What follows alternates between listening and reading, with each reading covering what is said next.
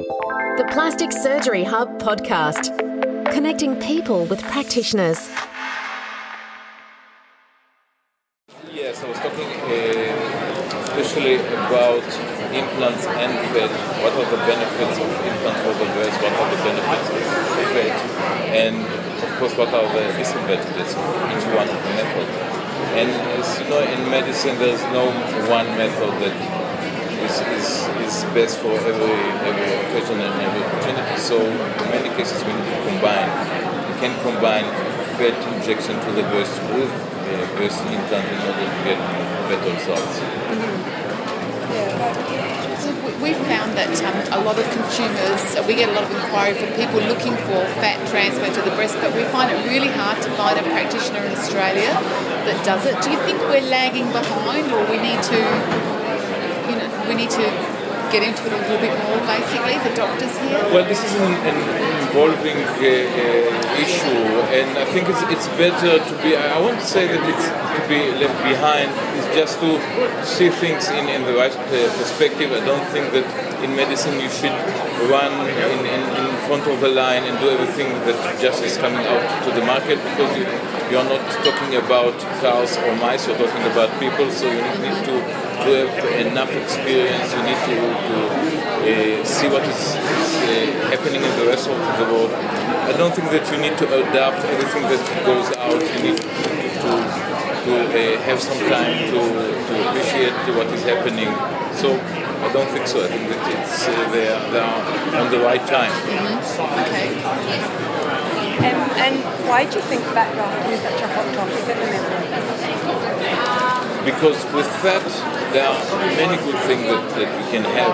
First of all, we are not using something which is external to our body. We are not using implant, we are using something that is part of our body. And what we found out in the last year, that with fat comes a lot of stem cells, which will have an excellent job in treating many areas of the body, not just the breast. We can beautify the face, we can regenerate many parts of the body, and now we are even talking about using the stem cell from fat to treat the brain, to treat the heart and many other things. So the future is fat, absolutely. Yeah. I've heard fat as being referred to as liquid gold. Would you agree with that? Yes, it is, because if you're, and it's not just the fat, it's the stem cells that come with it. Because if you are judging the amount of stem cells that you have, in the past we thought that bone marrow have the highest percentage of stem cells, but we now know that in fat we have around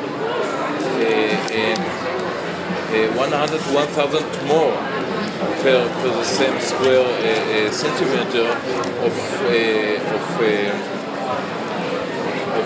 those cells than compared to bone marrow. Is there any particular technique with fat grafting? I think that this is the main problem with fat grafting, that there are a lot of techniques now in the market, and the problem is indeed to know what is the best technique, and this is something that is still evolving, and it's something that is connected to what we just said before. You don't need to be to be the first one who adapt the technique. Let's find which technique is the best, and then decide what we want to do. I noticed in the presentation today as well, you mentioned that the fact that the fat transfer and injectables in the face, it's understanding the anatomy properly. Can you explain that a little bit for our readers? Yes, of course. Why it's so important to... It's important. So it's important for several reasons.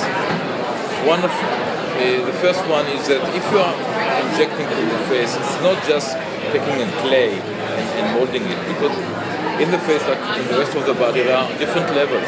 There are different organs inside it. There are skin, there are fat, there are nerves, there are blood vessels, parotid glands, and other parts of the face. And you need to understand the dynamics of it's part of it. You need to understand how muscles are moving the face, how they are changing our face. You need to understand the aging process of our face and what does this aging include inside it. So it's not just taking the material and pushing it inside. You need to understand the difference between one person to the other. So there's never one way of doing this.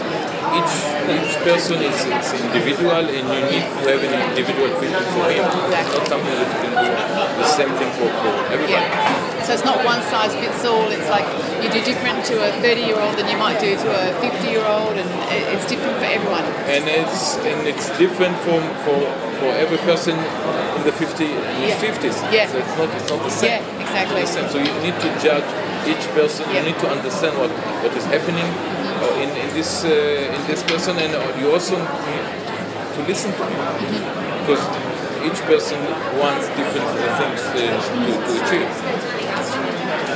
What limitations would you say there are for fat grafting? Are there many limitations? Or? We're talking about fillers or fat grafting? Fat grafting. Well, the limitation is that the procedure is much more expensive than using fillers. It will take more time. Some of the fat will be absorbed, so you won't have the amount that you put at the beginning. And it's very technical demanding, because if you're putting inside bigger lumps of fat, then you have lumps. So it's a very technical demanding issue. Yeah. And on that as well, is fat?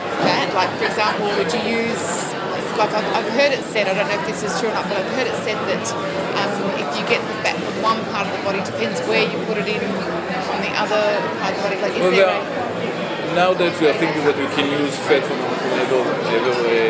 everywhere that you find it, but you need to understand that fat is not like fat that you see in the supermarket. Yeah. It's more like small grapes. So it's a bundle of millions of these small grapes. So it's not completely like soft that you can mold it whatever way you like. So you need to understand the physical properties of the fat in order to avoid complications. The Plastic Surgery Hub podcast. Visit plasticsurgeryhub.com.au.